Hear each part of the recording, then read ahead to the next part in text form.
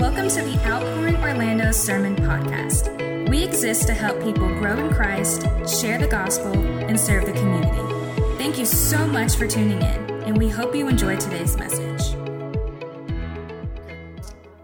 Stay standing for a second, and we'll read the scripture for this morning together. You can grab your Bibles, John chapter 1. We're going to be reading verses 6 through 13 this morning. John chapter 1, verses 6 through 13. Here we go. There was a man sent from God whose name was John. He came as a witness to bear witness about the light, that all might believe through him. He was not the light, but he came to bear witness about the light. The true light, which gives light to everyone, was coming into the world. He was in the world, and the world was made through him, yet the world did not know him. He came to his own, and his own people did not receive him. But to all who did receive him, who believed in his name, he gave the right to become children of God, who were born not of blood, nor of the will of the flesh, nor of the will of man, but of God. This is the word of the Lord this morning. Thanks be to God. You may be seated.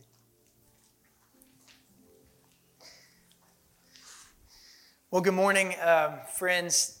Pastor John, thanks so much. I'm delighted to be back with y'all.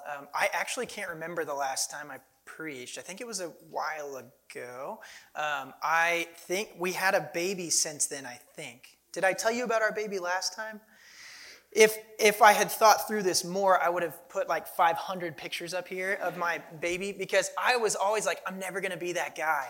And I'm 100% that guy. I was at a coffee shop preparing for this sermon, and my wife sent me a video of him eating something for the first time. I don't even know what it was. Pomegranates. I do know what it was. And he was just so cute that I was like, maybe I should just walk this video around to these strangers because they might want to see how cute this baby is. And my wife was like, please don't do that. That's so creepy and weird. I'm totally that guy. My son is 8 months old yesterday.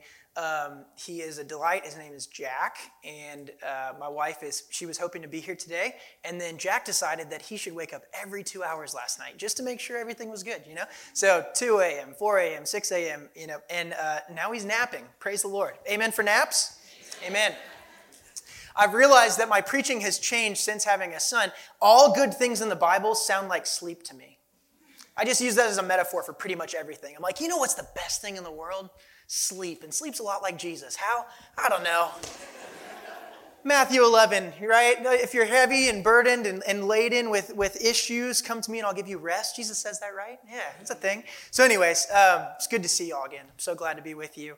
I'm glad that we're preaching through John as our Advent series here at the Outpouring, because the book of John is a really unique gospel. Kind of a different take. Lots of people like to say that the four Gospels are basically like four vantage points to the same story. And John has a way with words that's just different than these others. And John speaks to us in ways that I think are so deeply helpful because he's a master of metaphor. He offers us a way to see things that were going to be really hard to see, but because he makes it so simple, we can all of a sudden say, I think I can see that now.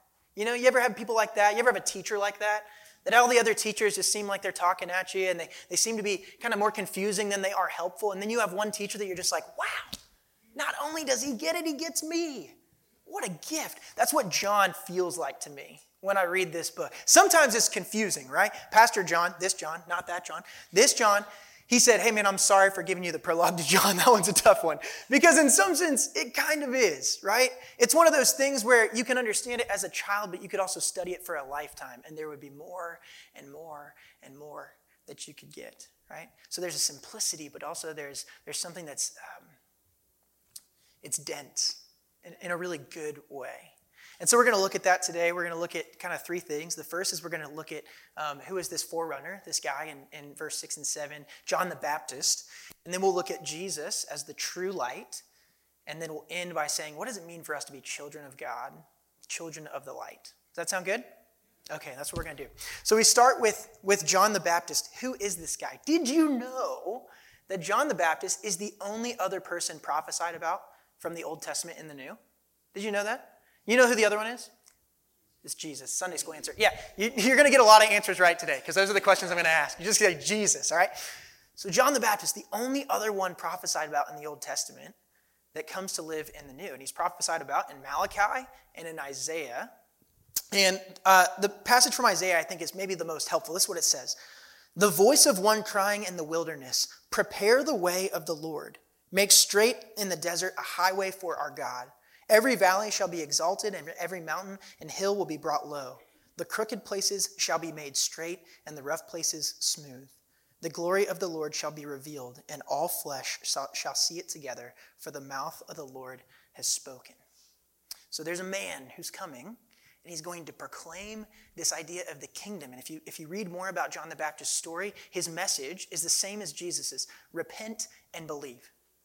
Repent and believe, repent and believe, repent and believe. John just goes around preaching that message, but he's also saying, friends, it's not repent to me and believe in me. It's actually, there's one coming. I come to prepare the way, and I'm going to be faithful in my task.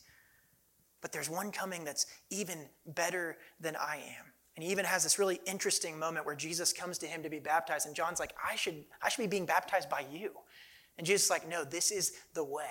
Right? This is what's supposed to happen. You've been preparing the way of the Lord, and everyone's going to see, because you prepared the way, I am the true light. So what do we learn just briefly from this idea? Well, John is kind of like the moon. Did you know that the moon is not actually a light? Did I just blow anyone's mind? For the longest time as a kid, I thought the moon was a light. I was like, it's a star basically out there. It's so bright. How could it not be? Right? Everyone's like, you're an idiot. Why is the moon bright? Because of the sun. Duh.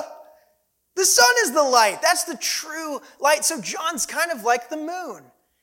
In and of himself, he has nothing, but he reflects the nature of Christ in such a way that the moon even gives light to this earth, does it not?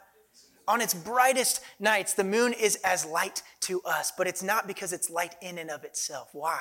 Because it reflects the true thing. John reflects the true thing. It's a gift to us. John is a gift to us. Here's the warning, friends. Don't think that the false thing is the true thing. People can reveal truth in this world to us all the time, and we start to think, man, I'm in with that guy, right? Oh, man, she's got it figured out. I could follow that person, right? And very easily, it can become idolatry in us, that their word becomes truth, when really all they ought to be doing is reflecting what's true that God has offered them. Does that make sense? Are Pastor Tanner and Pastor John the true light? No. We're like the moon, hopefully, right? If you see any light in us, you know where it's found? You know what the source is? It's Jesus himself. Here's the beauty of that. There's a dark side to the moon too. Which means what you should be doing is testing what we say against Scripture. Why? Because we are not the light. There is brokenness in us. There is evil in us. The flesh is still raging within us, but by God's grace, that is being transformed into newness of life. So does that mean we are not to be trusted? No, it means that what you ought to do is take the things that we say and test them against Scripture, because Jesus himself is the true light. John will say that Jesus is the Word, the divine Logos. You heard about that last week. We're taking a little sabbatical or something in the middle to look at this idea of light, and then we'll get back to the Word next week. But think about that. Think about the people in your life that you're kind of treating them as if they're the real light. We need to be careful. We can do it with the best of people. One of my heroes in the faith, Tim Keller, is an older pastor, and he has pancreatic cancer, diagnosed not super long ago, and it's a tragedy to watch him slowly make his way towards death. But you know what he's doing on his way towards death? He's reminding us that he's a moon and not the sun. He's reminding us every day that God offers an incredible hope despite the difficulties of pain and loss and death. And I'm grateful for that. I've had my issues idolizing people like Tim Keller. Man, everything he says is gold. Why? Because he's a good student of Jesus. He's a good student of the Scriptures. He's an understanding of what he needs to do in order to reflect the kingdom and to reveal the goodness of the light to all the world. So just to warn you, be careful of who you follow. Do not idolize them or think that they're the true light. Test all these things against the Word of God and against Jesus himself. Does that make sense? All right, John the Baptist, we got it. Next, we move on to the true light. We move on to Jesus. Here's the text. Verse 9. The true light, which gives light to everyone, was coming into the world. He was in the world, and the world was made through him, yet the world did not know him. Okay, what I want to talk about first is this idea that Jesus is the maker of this world. Tell me this. The people that make stuff, really cool stuff, right? Let's say, I don't know, this iPhone. Does anyone have a phone? You guys know what phones are? Yeah? You've used one before? Yeah. Who do you think would be the best person to tell you about this phone? Probably the one who made it, right? Probably the one who spent hours crafting, figuring out, what is this supposed to be? What's the user experience going to be like? What do I want people to do with it, right? And if I were to take this phone and try to use it for something else, right? Like, I don't know, a doorstop, would that make the maker a little frustrated? Probably a little, right? Because this is an expensive doorstop. Pay monthly for this bad boy. Guess what? If it got broken, you know where I'd head? To buy another one. Because it is so central to my life. This is how I stay connected. And the maker intended all of that. That was in the design. I want this to be central to the livelihood of all people. Imagine this just for a moment. Jesus Christ is the maker of the world. He's the maker of all things. He's the maker of his people. He's the maker of his creation. Who would know best what to do with this world and how to live in it? Who would know best of what it looks like to live faithfully just as a human being? Walking, breathing, talking, having a relationship. Who would know? You can answer. It's Jesus. It really is. It really is. So if he's the maker of the world, it gives him all the authority in the world to come into this space, as he comes in the incarnation, for him to draw near to his people. What should we ask him for? What should we be expectant of? What should we desire from Jesus? Oh Lord, show us the way.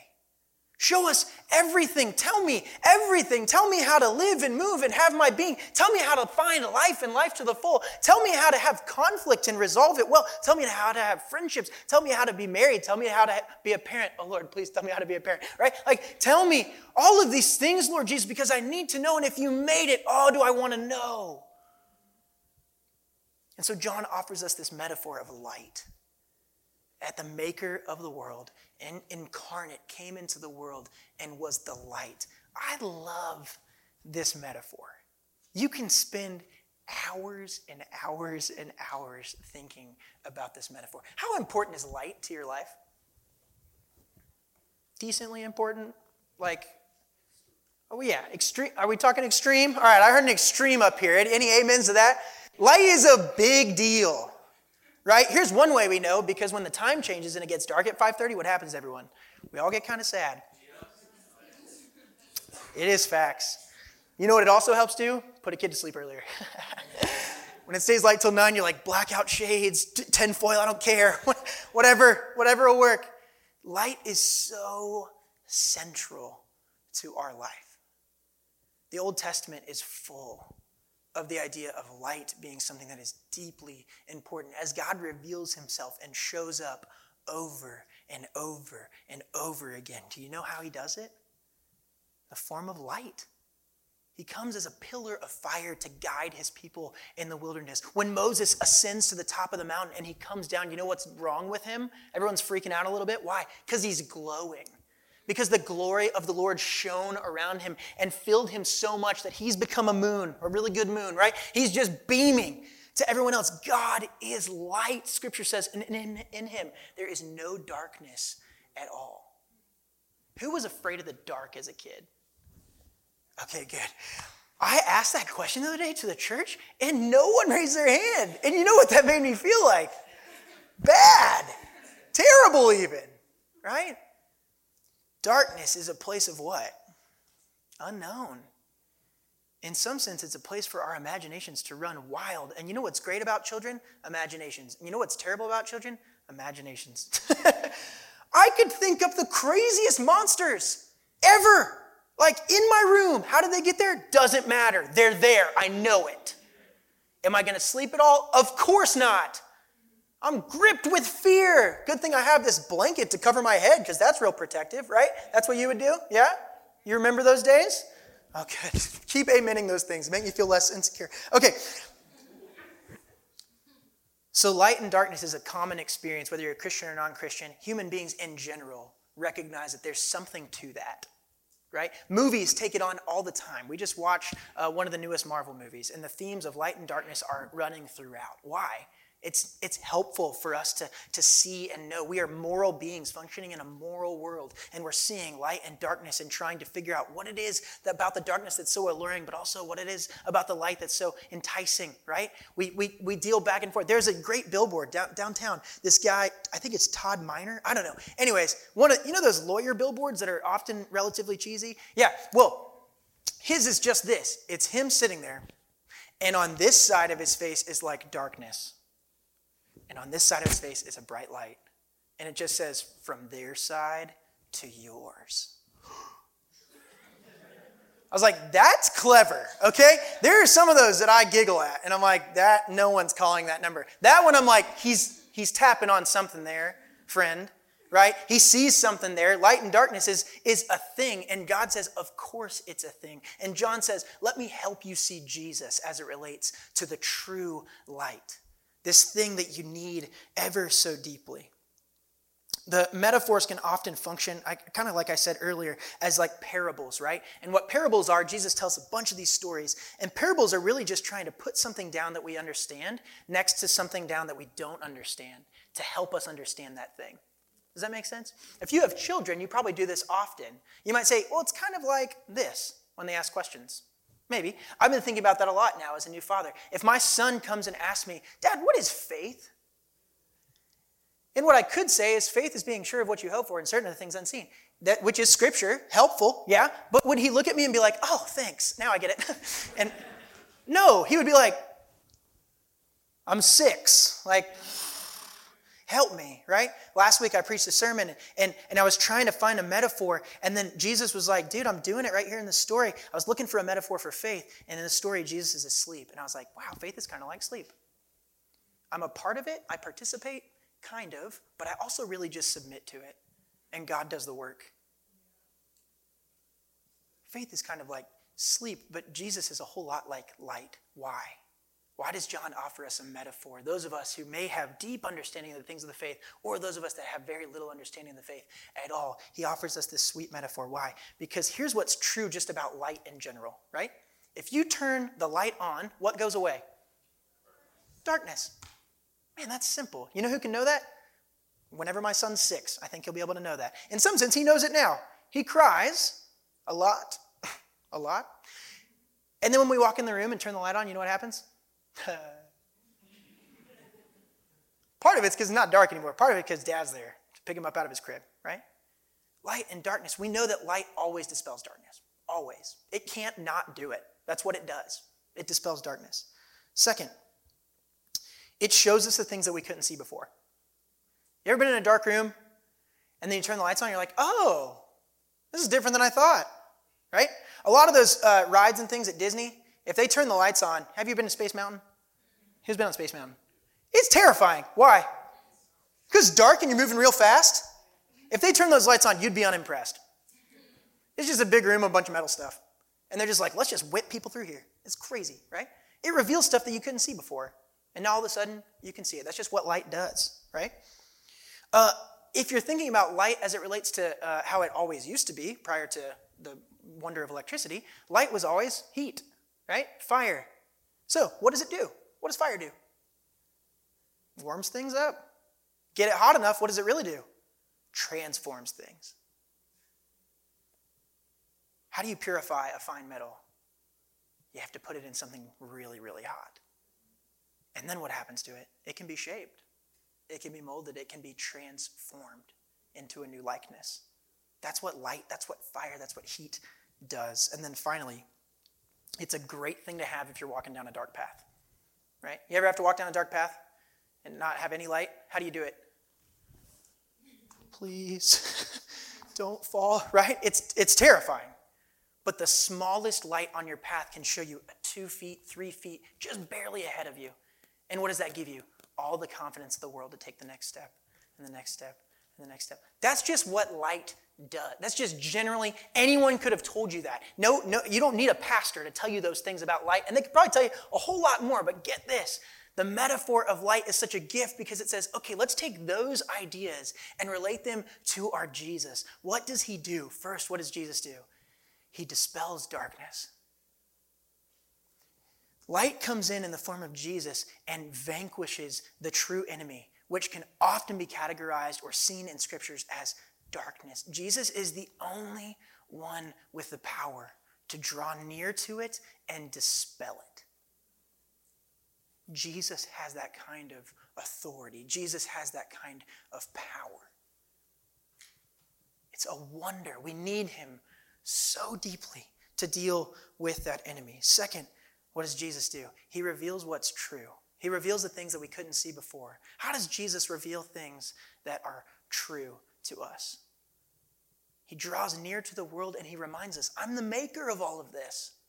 I designed all of this. Here's what's true about you as individuals. You are made in the image of God. That gives you all the dignity in the world, but it also brings about a guilt when we don't live into that image. And so I'm going to reveal what's true, not only as it relates to the things that are beautiful and wonderful in the world, but also as it relates to the things that are broken in this world. Because I can draw near to those things and make them better. I can draw near to those things and heal them. How does Jesus come in as warmth? How does Jesus come in as a light like fire? Well, scriptures say that it's the kindness of the Lord that leads to repentance. Doesn't kindness kind of sound like a nice bonfire? It barely gets cold enough in Florida to ever have fires in the house, but on the nights that it does, I go as quickly as I can to make a fire in our home because we have a fireplace, and it only gets used like 4 times a year. But what happens when I do that? Everyone wants to be by it, and by everyone I mean me and my wife and Jack, right?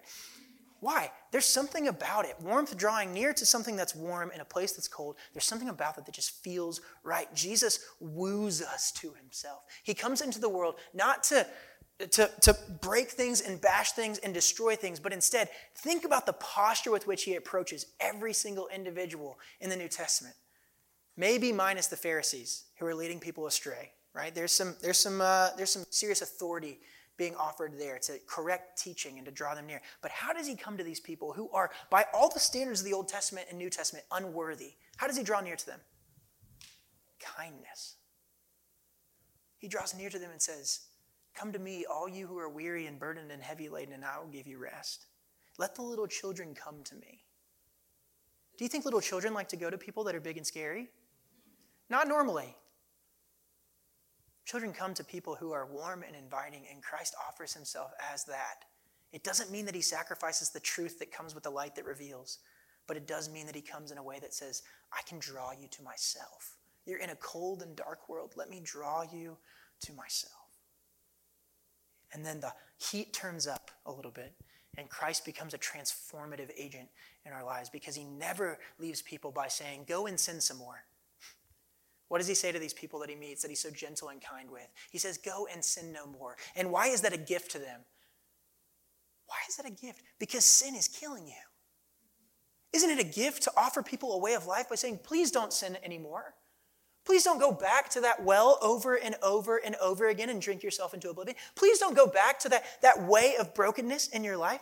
Go and sin no more, not as I'm angry at you, but because I love you. I love you so deeply that I can't imagine allowing you to go back into these places and continue to sin and continue to kill yourself. Instead, follow me. I'm the way of life. You've been forgiven. Follow me. I'm the way of life. And that's the last point of this, right? He shows us the way. He's a light to our path. Psalms talks about that the word is a lamp unto our feet and a light to our path. Jesus not only deals with the afterlife and the justification that leads us to eternal life in him, he also says, do you want to know how to live today? Do you? Friends, do you want to know how to live today? Pastor John, the worship team, they already gave you a bunch of sermons up here. It's incredible. I could have got up here and prayed us to close because what we're talking about here is the good news of Jesus Christ and that it transforms our lives that we might love God and love neighbor. And Jesus says, do you want to know how to live today? Here's a pattern for life. Here it is. Love the Lord your God with all your heart, soul, mind, and strength, and love your neighbor as yourself. Here's some practices that looks like. Get away and pray to the living God. Spend time alone with him. Seek out the most needy in your community and pour your life out for them. Give yourself away to them. Gather some friends and talk about the things of the kingdom together. Talk about how you're going to hold each other accountable and the way forward in the Christian life. Gather those people together and meet with them all the time. Right? Spend time with them and say, I'm going to make my life into your life as I follow Jesus. So I'm going to gather 6 people behind me and I'm going to say, hey, will you come follow me as I come follow the Lord? Will you do that? Proclaim the kingdom. Everywhere Jesus went, you know what he said? The same words that John the Baptist said, repent and believe, for the kingdom is near. You want a pattern for living? Jesus gave it to us. He's not just a Savior that said, let me help you export yourself from this world. He said, I'm a Savior who will save you. Guaranteed. There is no ifs, ands, or buts about it. You are secure in your union with me and your reconciliation to the Father. And yet, I'm leaving you here for a purpose. Live my way. And there's life. I know it's hard to believe this. There is legitimately life and life to the full in that way. You hear things like, it's better to give than it is to receive. And you're like, I doubt that. Have you ever received? It's fun. Jesus says, no, Philippians 2, here's what it looks like. That I did not see equality with God something to be grasped, but instead humbled myself to a servant, offered myself on the cross for many. It's this weird thing where when you go down, Christ lifts you up. Not in an obligatory way, right? Not that God has to, but he says that's the path to real life. If you want to save your life, you should lose it. That's the pattern of Jesus. So when Jesus comes as light into this world, he reveals to us all of these different things. How do we relate these things to ourselves? First of all, he can dispel darkness. He really can. Your deepest fear, your worst enemy, the most brokenness that you find in yourself, the thing that Pastor John was praying earlier over communion, and you're thinking about the things that you're feeling a sense of guilt of, right? And you're thinking, gosh, if a video of that moment flashed on the screen right now, I would have to leave this place. I'd be so covered in shame. I thought through tons of those moments as I sat right there thinking about communion. And you know what happens? As I open my hands with those things of shame, Jesus is like, I'm willing to take it.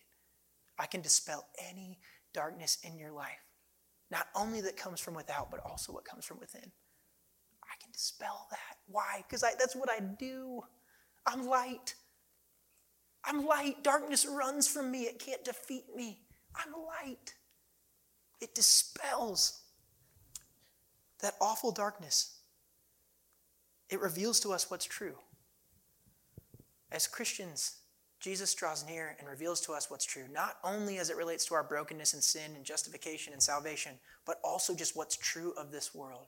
Don't we need a bedrock of truth right now? Because a lot of people are saying a lot of things about a lot of things, right? And everyone's asking, what do you think? And how often do you think, I have no idea? Or, I hope I can say what they want to hear so we can stop talking about this. Jesus draws near and says, let me reveal to you what's true. And not just as it relates to salvation, but as it relates to humanity in general. And it's going to nuance your perspective of society because you're not going to fit in any box ever. You're going to agree with some people on certain things and you're going to disagree with those same people on some other things as it relates. Because the political boxes we try to inhabit and all that stuff, it doesn't fit.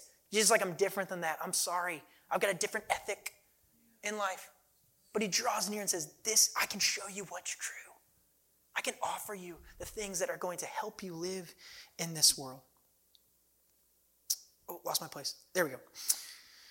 Third, what does he do for us? Again, if light is fire, it warms us and transforms us.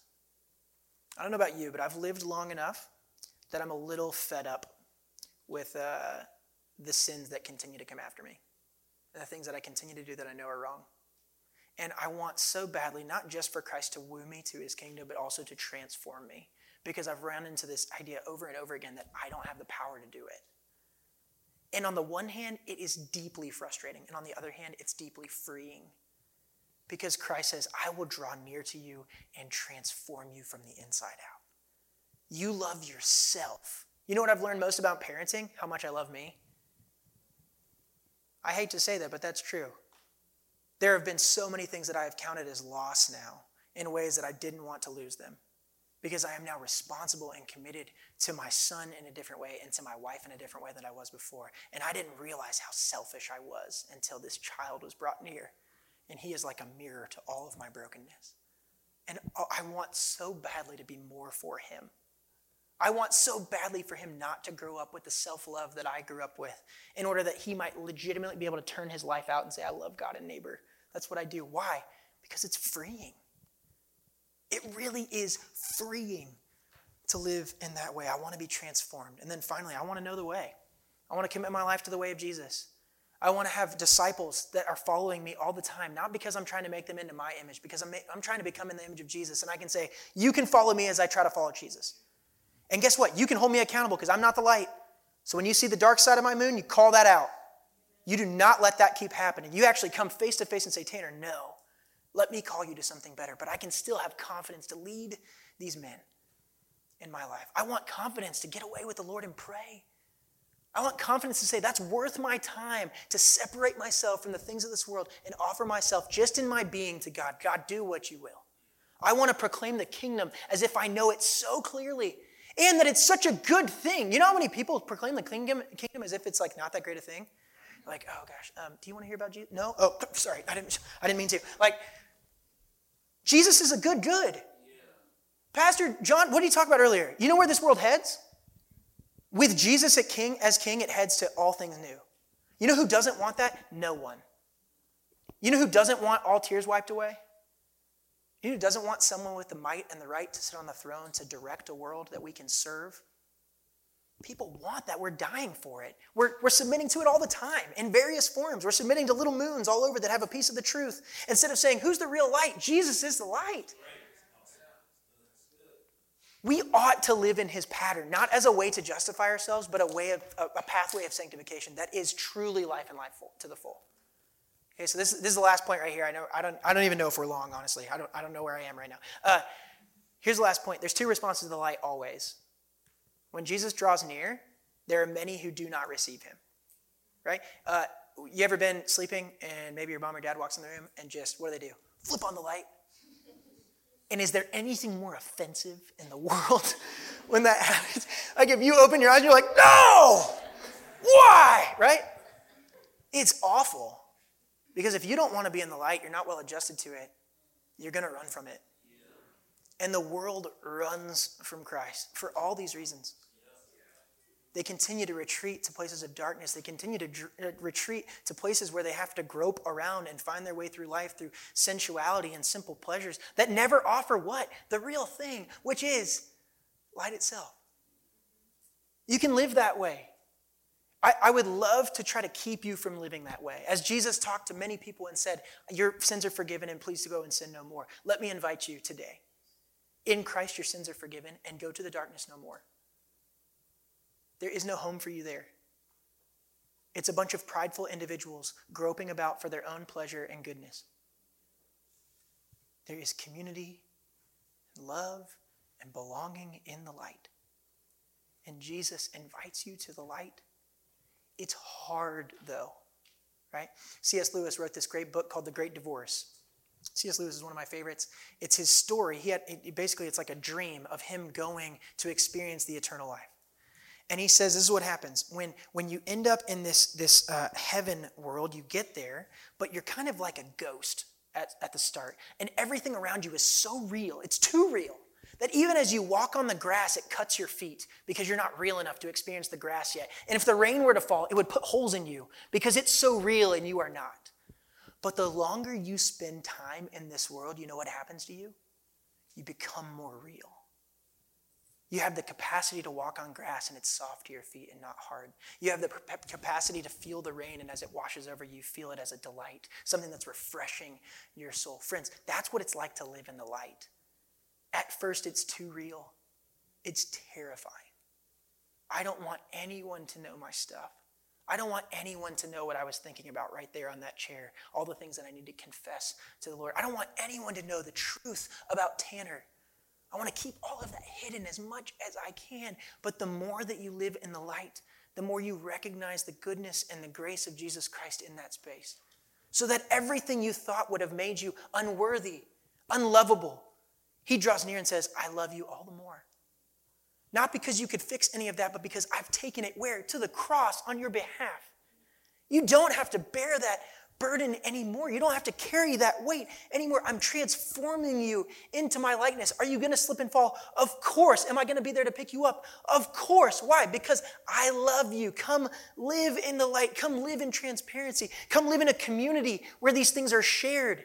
That the bright side of your moon and the dark side of your moon are both clearly seen, so people can rejoice and encourage you in the bright side and call you to account on the dark side, not because they hate you, because they love you. That is a thick community, a difficult community to live in. Because there's a lot of trust that goes out that way. But in the light, Jesus meets us there. Because we're not driven by our ego. We're not driven by me trying to be right about your sin or you trying to be right about my sin. But instead, we're all pushing and pulling and walking towards the likeness of Jesus each and every day. And you might say, that's a fantasy, bro. That doesn't exist. Let me invite you to risk it. Because life and the light is life to the full. Jesus has come in the form of a child to make you children of God. He has come in the form of a baby that you might be reconciled to the Father and been made children of light, where you experience a community under the care of a Father who loves you deeply and wants you to grow in his likeness day after day after day. This community is one of those communities. This is the real flesh and blood community that you can submit yourself to in saying, I want to live in the light. I know Pastor John's headed in that direction. I know his heart is for Christ's likeness. Come and join this space. Come and be children of light. Let's pray. We hope you enjoyed today's message. If it was a blessing to you, please consider visiting our website, outpouringorlando.com, to connect with us and to also give financial support. If you are ever in the Orlando area, we would love to serve and worship with you.